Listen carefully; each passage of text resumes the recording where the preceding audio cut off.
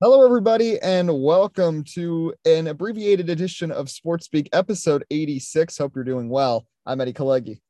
And I'm Tim Moore. We got a bit of a wild setup today. I'm not even on Wi-Fi. I'm on a hotspot in my car in the garage at Rutgers, but I wanted to get a show in because we got a lot to talk about. Tim's not going to be joining us for our second show this weekend, where we'll be talking Super Bowl preview, which will be dropping probably Friday night. But I did want to get a Super Bowl pick in. But first, we've got two big things to talk about. First of all, the NBA trade deadline, and then the NASCAR clash. But let's start with the NBA trade deadline. Looks like everything is pretty firm right now. We're recording this at 3:37, which means the deadline ends in 23 minutes. Reports are the Lakers are not trading Russell Westbrook. The Knicks are not making any deals. Couple of interesting trades today. Serge Ibaka goes to the Bucks. Kristaps Porzingis and Spencer Dinwiddie, which I don't really understand that deal at all. Dinwiddie now going to Dallas. He left the Nets because he was mad that Kyrie Irving was holding the ball all the time. Now he's got to deal with Luka Doncic. And then we all know the Sacramento Kings. I don't understand what they were doing getting rid of Tyrese Halliburton for Domantas Sabonis. Don't really know the direction of that franchise. Portland in a rebuild. But we got to talk about the big trade. The elephant in the room, James Harden going to Philly.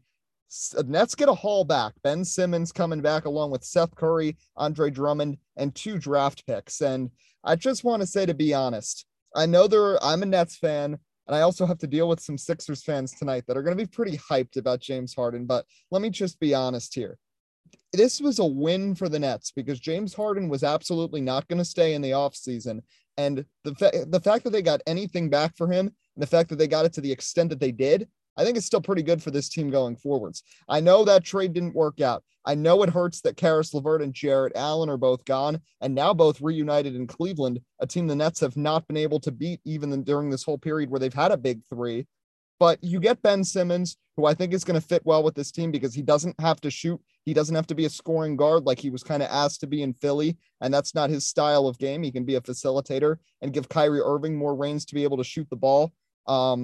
Joe Harris is going to be healthy soon enough, but now you have a lot of spot shooters, Harris, Seth Curry, and Patty Mills. And then you bring in a big man in Andre Drummond. The Nets have been lacking a true center outside of Nicholas Claxton ever since they traded away Jarrett Allen. So in the end, I think it's a good move for the Nets. And of course, great move for the Sixers. Joel Embiid finally gets a scoring superstar to work alongside him. So very rare that you see really a win-win deal. But I think when it's all said and done, Tim, that's what exactly we have here between the Nets and Sixers. Yeah, I'm going to have to agree. I think it's a win-win deal. And honestly, I know the Nets right now sitting at 8 seed and they're, as of the moment, competing for a play-in tournament. But I still truthfully believe that this team, with Kyrie Irving healthy, with Kevin Durant healthy, is still somewhat a title contender. And the fact that, and I was thinking about this in my head too, going back to 2-3 years ago, even when we started the show, the whole debacle between Chris Paul and James Harden, who was the problem, for example, in Houston. It's funny how it goes back and forth because you hear the rumors, oh, Chris Paul is a terrible teammate and so on. But yet James Harden himself tends to continue to be a diva. And it's like, in my head, it's like I wanted to believe James Harden's changed and so on. But it really makes me want to think in my head, James Harden, for the record, was the problem. And for the moment, it's going to be that way in my head, that James Harden is the problem, not because he left Brooklyn, but just the fact of he complained, whatever. He was still producing solid numbers, don't get me wrong. But outside of the fact that you do this, say you want here and you want out, yet now here we go 3-4 places later, he's almost following the path of Russell Westbrook, as sad as it sounds, of he's in a place one year and he'll be out the following year. And the big thing for the Nets here, I will say this, I forget, was it 3 or 4 picks they gave for Harden initially? It was 3 picks plus I think 1 or 2 pick swaps. So in realism, yes, the Nets don't get everything they get back for James Harden, but the fact that they even get 2 first-round picks is, to me, absolutely remarkable.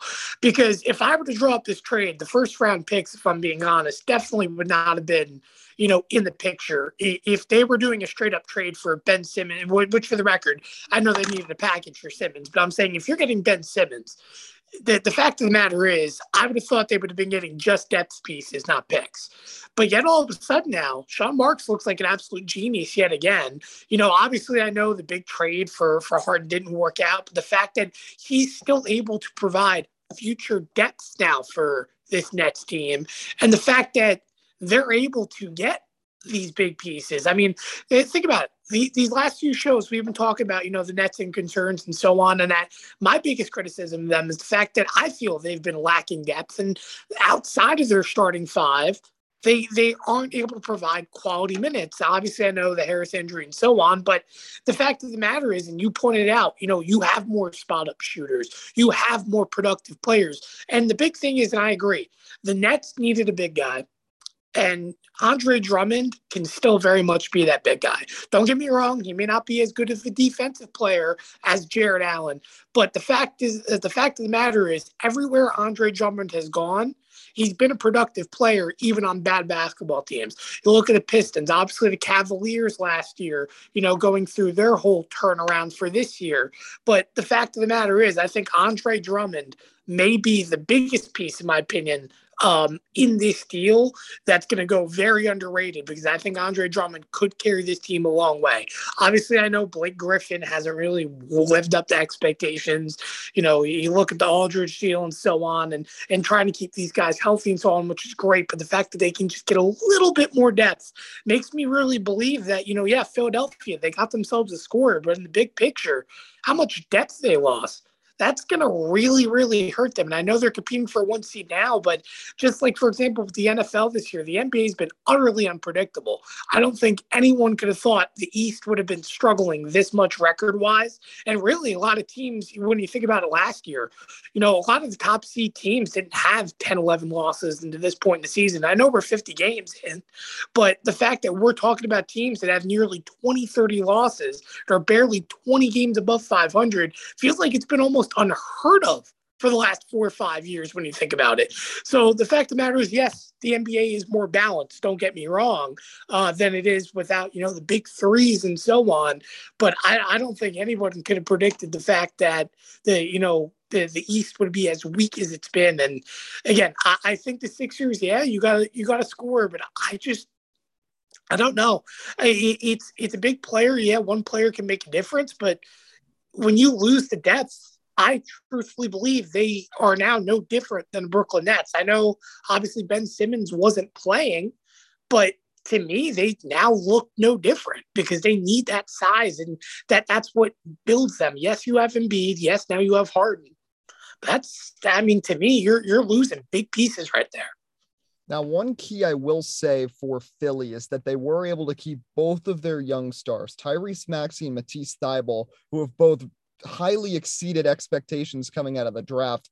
There was rumors that the Nets were going to demand one of them, and as early as this morning, supposedly wanting Matisse Thybulle was kind of what was holding this up, and that's why Philly had to throw in the 2 draft picks now for Brooklyn to accept the deal. So I don't necessarily agree with you that the Sixers are in the same position as the Nets, because they did only give up 2 players that were active right now in Seth Curry and Andre Drummond. And Andre Drummond is not nearly as key of a piece for the Sixers as he is for the Nets, because, of course, the Sixers have an all-pro star center, and the Nets' best center, I guess, is Nicholas Claxton, who always deals with injury. LaMarcus Aldridge, of course, retired last year, and Blake Griffin has been a major disappointment since coming to Brooklyn. But one more question on the NBA front before we get to NASCAR and get your Super Bowl pick at the end.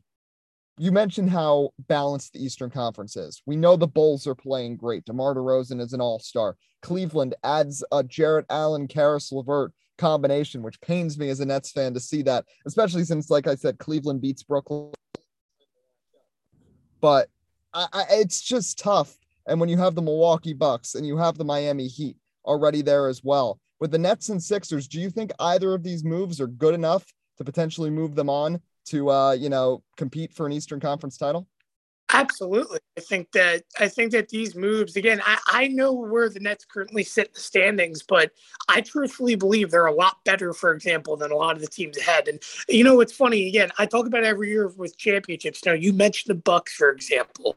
I can't emphasize, for example, how complacent they've been going into this season, and overall their record's been showing. I mean, this is a team that should have been dominating the Eastern Conference, yet here they are. And I know they lost some key players. I'm not ignoring that, but this is a team skill-wise that is expected to be competing for a 1 seed, and yet they've been underwhelming this year, and that's just the fact of the matter of it. But, I mean, when you look at it, again, I think any of these teams, really, I could pick 4 or 5 teams that I really could say, hey, I could see them in the Eastern Conference Finals.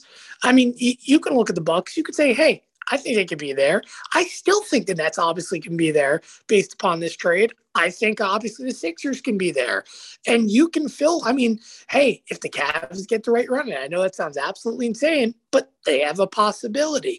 You know, I know there's a lot of teams in East. I know I can't ignore the Bulls. The Bulls, I mean, I believe too, the Bulls can absolutely be in that Eastern Conference in the Eastern Conference championship game.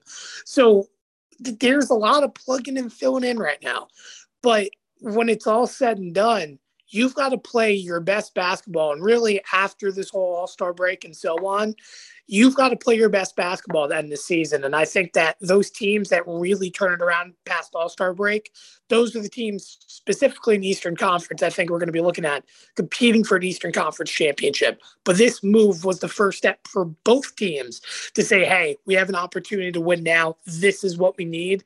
And we'll see. I mean, who knows? We could be seeing these two teams stay on their track, and, you know, the Nets can win their play-in tournament, and they'll be playing in the first round against the 76ers. And we could be having what we could think as an Eastern Conference championship battle, you know, in the first round. So you never know. But I think that these are the two teams I still would be looking at to somehow, some way find themselves into the Eastern Conference championship final. And let's not forget last year in the second round of the Eastern Conference playoffs. I mean, Nets and Bucks, many would argue those were the two best teams in the postseason that matched up, and it came down to the wire there. But of course, we'll have a lot more to talk about of the NBA. About 2 months left in the season. A lot of deals, very active trade deadline compared to the last couple of years. Just some others to hit on. CJ McCollum, no more in Portland. He heads over to the Pelicans, a nice move for them. The Trailblazers really looking like they're in a rebuild, but Damian Lillard, at least for now, staying committed with Portland as he continues to do with that team and that front office. Sacramento Kings trading away Tyrese Halliburton and Buddy Hield. They bring in Domantas Sabonis in a very questionable move. Celtics traded away a bunch of players today. They brought back Daniel Tice, but Dennis Schroeder goes to the Rockets. Ennis Freedom, I keep forgetting to call him Ennis Freedom. Ennis Freedom went to the Rockets, but supposedly they're going to waive him, so he's going to be a free agent. So that's a big out there that some team might be interested in. And the Lakers do nothing. So that's an interesting move. I didn't think there was going to be any takers for Russell Westbrook anyway, but I thought the Lakers would try to do something. They do not. They're 3 games below 500. They're 9th in the West in the play-in tournament right now and just got blown out by the Milwaukee Bucks. So we'll have to see. 2 months left in the season, but this is one of the busiest times in sports of the year. And of course, I want to get your take now that the NASCAR Clash is in the books. And let me start. I liked this event. I think having it at the LA Coliseum was great. I think it worked out having it at a short track. I think it was fun. Fans wanted more short tracks. Guess what? You get it in an innovative way in one of the biggest cities in the country on one of the biggest stages. And that was on full display with the fact that the Clash got its best ratings in 6+ years. Really good numbers for NASCAR overall. And I'm just pretty impressed overall that this Clash worked out the way it did. I know there were some drawbacks. Fox did not do great with their cameras and their production, which is baffling because this is at the LA Memorial Coliseum where USC plays, where the LA Rams played for 5 years, where Fox had cameras in regularly for both NFL and collegiate football. I know they stuck a racetrack in there, but the cameras were pretty bad. Also, that Grand Marshal situation was completely cringeworthy with them not timing it correctly. And I'm sorry, but if you have Gus Johnson doing the driver intros, you'd think there'd be a little more excitement there. I don't know. That was a bit of a letdown, but I don't think the pre-race halftime concert were all that bad. Some people were worried about that. I don't think it really killed the momentum that much. And overall, it was solid racing for a quarter-mile track. And for the first race of next gen, there were some bugs we saw with these cars, a couple of mechanical issues, especially for Tyler Reddick, who looked to be arguably the best driver in the race. So some things we're going to have to look at, especially with the parts shortage and the car shortage here as we begin the next gen era. But overall, I think it was a good move for NASCAR. I think it worked out well. And I'll be interested to see if maybe this is something they try again at the LA Coliseum, or if they try going to some other stadiums in the future and try something similar. But that was the perfect venue to kick off the 2022 season and the next gen era. And I'm excited to see the Daytona 500 next week. We'll have a Daytona 500 preview next weekend to get into all that. But Tim, I want to get your impressions from the LA Clash. Yeah, when we did our SECs last week, my expectation was that this was going to set the tone for the future of NASCAR. And I do have to say, while none of our picks did anything spectacular, mine didn't even make it into the main event. Exactly. Which I'll argue, again, that Heat 4 was arguably one of the most displayed examples of short track racing. Yeah. That's the best way. I mean, the best two cars, rather, and if for those watching that may have not seen it, the heat race and so on in the afternoon before the main event, the final heat, the best two cars by far throughout the field, Kurt Busch and Alex Bowman, which was your pick, and of course my favorite driver, will not ignore that. But the fact of the matter is, no biasness, they arguably had the best two cars in that field. But the accidents kept coming, the restarts kept coming, and they kept getting shafted out of the way. Now, I do want to say this. When it was all said and done, my one concern, and obviously mentioned a part shortage and so on, I did not like, the only thing I will say negative for the record, that I did not like is that I did not enjoy the fact that cars easily, and I mean easily, even with these better bodies, DNF'd and faced terminal damage from soft hits to the outside safer barrier. To me, for example, the way Alex Bowman DNF'd, I know he made a little nose contact. That's not the reason why he DNF'd. It was from the rear impact to the outside wall, which was relatively soft. The body didn't even get dented, but it was enough to rip apart stuff internally that he had no brake pressure at all, and ultimately ripped out lines and so on. So to me, that's a little bit concerning because, yes, I know the hard angles and so on, but that's at 60, 70 miles an hour. That's highway speeds of what we do in real life on the road. So the fact of the matter is that if that's ripping apart cars, I don't want to think about Daytona in that regard, because that means you'll have guys maybe put themselves in a wall to miss a wreck, slow down and so on, and they'll destroy their car. Or you have people so on, which, again, it's interesting because we saw, for example, Chase Briscoe or Ty Dillon, great example in that Heat 4 race, absolutely drive through people, make contact and so on. And yeah, they were able to withstand front contact, but these sidecar contacts are almost absolutely terminal and in regards to destruction. And it honestly really reminds me of how, for example, IMSA's doing, with their whole series. You look at the Audis and the GTEs and so on, they make side contact. Those cars are destroyed. But the difference is at least those cars show it physically. Yet right now for NASCAR, that's the biggest downfall. But I do want to get touch on the LA Coliseum and so on. And, the race was awesome. I cannot deny, again, as much as I did not enjoy my favorite driver not being on the track, it was a good race. And you saw it come down to the end there. I mean, Logano, Kyle Busch, class of the field the entire weekend, no, without a doubt. And you saw lap traffic come into play. It was so many scenarios that you just had to enjoy the moment. It was good racing from start to finish. Now, do I believe that we're going to see the LA Coliseum again? Absolutely. I don't know for the record if we're going to see it as a points event. I still truthfully don't think that'll happen just because of the nature. One thing too, I will say, getting to see races like this totally makes you underappreciate mile and a half racing. Only for the reason, the fact that you see it's a pushing, shoving fest. It's almost like a demolition derby. Controlled chaos. This track is very, very tiny. Makes you as well appreciate Martinsville. And the fact that, people complain about mile and a half racing, it's so spread out and so on. But you don't see these accidents because you don't see people going full send just to move people and so on. And that's what the LA Coliseum is. Now, don't get me wrong. Provides great entertainment. I just don't know if NASCAR that's advertising high quality, clean racing can have this as a consistent points event with the size of the track. The size of the stadium, the area is not the problem. It's the size of the track. And for the record, it provided great racing. for those that were fourth or fifth or beyond. And again, you saw a lot of great, moves and bumping out of the way. But the big thing is moving forward, I expect the Clash to really be in. They kind of hinted too for next year. We may finally see NASCAR finally go back out of the country, maybe to do a couple of events. And to me, I'm very entertained by that. But in terms of points races and so on, the fact that they built the Coliseum and they're not doing anything outside of NASCAR and they're tearing it apart already to, make it back to a regular football stadium is a little bit disappointing. Not that NASCAR needs to dominate the stadium by any means, but you thought they'd have more attractions there.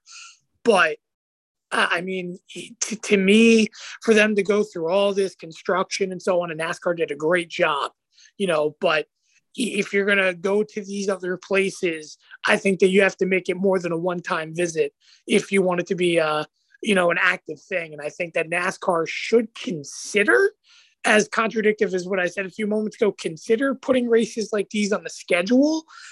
But at the same time, you have to make note that I think the track sizes are going to come to a little bit of play so that you're not having, for example, what we saw in Heat 4 on a regular basis, because it will happen. But I will say it did, and this is the last thing I'll say about it, is it made me real impressed to see teams like Rick Ware Racing, have guys like Ryan Preece, Cody Ware be competitive, have underfunded teams really highlight and show themselves. And really the drivers might add too, very transparent, said, hey, we may not get an opportunity to show our competitiveness like this. So the fact of the matter is NASCAR was able to highlight these teams, highlight LA, and make them joyful. And I think they can do it in other locations. And if they want to do it as points racing moving forward, I'm for it. But they've got to be aware of, with the tracks of what is to come, because these teams tore up equipment, and with there not being a lot of equipment and the small hits and so on destroying cars, I'm not sure if I'm bought into that if there's not availability for these teams to have healthy race cars moving forward. Yeah, but that availability will come over time. I mean, it's just because we're so new to next gen, as there's still developments happening. I mean, there's still changes going to the bodies at this point. I mean, there was recent changes, I think, for some slits in the front of the car to be able to get more air in for the driver. Like, they're still making changes now. So it's going to be interesting to see. But I think this could have set the precedent. I don't know about a points race necessarily, but I'd also look towards, stadiums that are not really active for other sports right now. Two that came to mind: RFK Stadium in Washington, D.C. And if they ever found a way to do an indoor event, the Astrodome in Houston. I mean, you've got two massive stadiums that are not being used for many professional sports outside of the MLS in Washington, and the Astrodome has basically just become a concert facility. Those are places where you could maybe, and those are great markets for NASCAR too, where you could maybe consider this in a stadium that doesn't have as many requirements and other engagements, that they could be able to put something together and not have to remove it right away. But still, it might be a little too small for stock cars, but I think it was a good event. And I'd like to see this for the Clash going forwards, even if it's not in LA. Just try something different. Doesn't need to be another plate race at Daytona where you're going to be tearing up equipment. You tore up some here, but it's not as bad as that Clash a couple of years ago. But let's finish with this. Super Bowl preview is going to be our other episode. Zoe Alter, Raheel Jaswal, Andrew Bellows will all be joining the show. Tim won't be here, though, so I want to get quickly his take, as the sun glare is getting pretty bad in this garage. I turned on one of the lights in my car to get a little studio light on here. But Tim, Bengals, Rams, Sunday, Joe Burrow, Matt Stafford. What's your pick heading into Sunday? Last show when we talked about it, I said that I need to stop denying the Cincinnati Bengals and let them finally have their hurrah. But, on second analysis, I think the Rams are going to do this. I really think the Rams are going to win, and it's going to be a close game. I, in fact, think it's going to come down to 3 points when it's all said and done. Maybe we see Super Bowl overtime for, the first time since Brady's big comeback against Atlanta. But I think the Rams can do this. I really think Matthew Stafford needs his Super Bowl moment to solidify his Hall of Fame career. And Von Miller, I think he's going to light up the defensive line as well as Aaron Donald. And Listen, more than as a Giants fan, for example, seeing absolute disaster of seeing Eli Apple and Odell Beckham Jr. in the Super Bowl on opposing teams. The fact of the matter is, I would love to see OBJ absolutely tear it up for the Rams and ultimately claim the prize. And again, I say this for the Rams too, just chronologically thinking, this is their chance. All the buying, all the investing, and so on over the last 3-4 years, this may be the only chance they have left to go to Super Bowl. Doesn't mean that their team won't be better, they won't be back, but this on paper is their best chance to do it. Obviously for Bengals too. I mean, let's be honest, today they've gone with the slogan the entire time. No one expected them to get this far, and I really don't think anybody expects them to get this far for a long time after this. Yes, Joe Burrow is great, but that team still needs a lot of help, in my opinion. But then again, we could see, for example, like Washington National situation all over again, or the Braves this year, where a team sneaks their way to a championship and no one expected them to. So, I expect it to be 3 points. I have the Rams, but at the end of the day, no matter who wins, the Super Bowl, football wins. You've got it in a great place. LA continues to be booming. The NFL's, have a big Super Bowl there. And sure, back-to-back years of home teams winning a Super Bowl, great. But at the end of the day, the Bengals just got a lot of, publicity, not just because they're going to the Super Bowl, but in a positive way of getting players and showing that their team is turning around. And I really think Cincinnati's going to turn itself to be a bigger Super Bowl or football market than what it's been over the past few years. And I think this team, with the cap space, might add that they still have available, they could get some big free agents this year to really help that team become that Super Bowl product that they desire. Well, we'll see what happens, and we'll have a lot more to talk about the Super Bowl on our second episode of the weekend. Reminder, we're on Spotify now. That's linked on our Twitter, also on Anchor, and of course on YouTube as always. And you can follow us on our Twitter at SportsSpeak Live for info about episodes, and also our NASCAR Pick'em, which just got started with me and Tim struggling with the Clash. Tim will be back on next week because we'll be doing our Daytona 500 preview, which should be fun. And we'll be doing some picks for that as well to begin our NASCAR Pick'em for the 2022 NASCAR regular season. But that's all she wrote. Interesting show today, hanging out in the New Brunswick, New Jersey parking garage at College Avenue campus of Rutgers University. But that's going to be all for this one. We'll see you later this weekend for our Super Bowl preview. I'm Eddie Kalegi. And I'm Tim Moore. And this is Sports Speak. Have a great rest of your evening.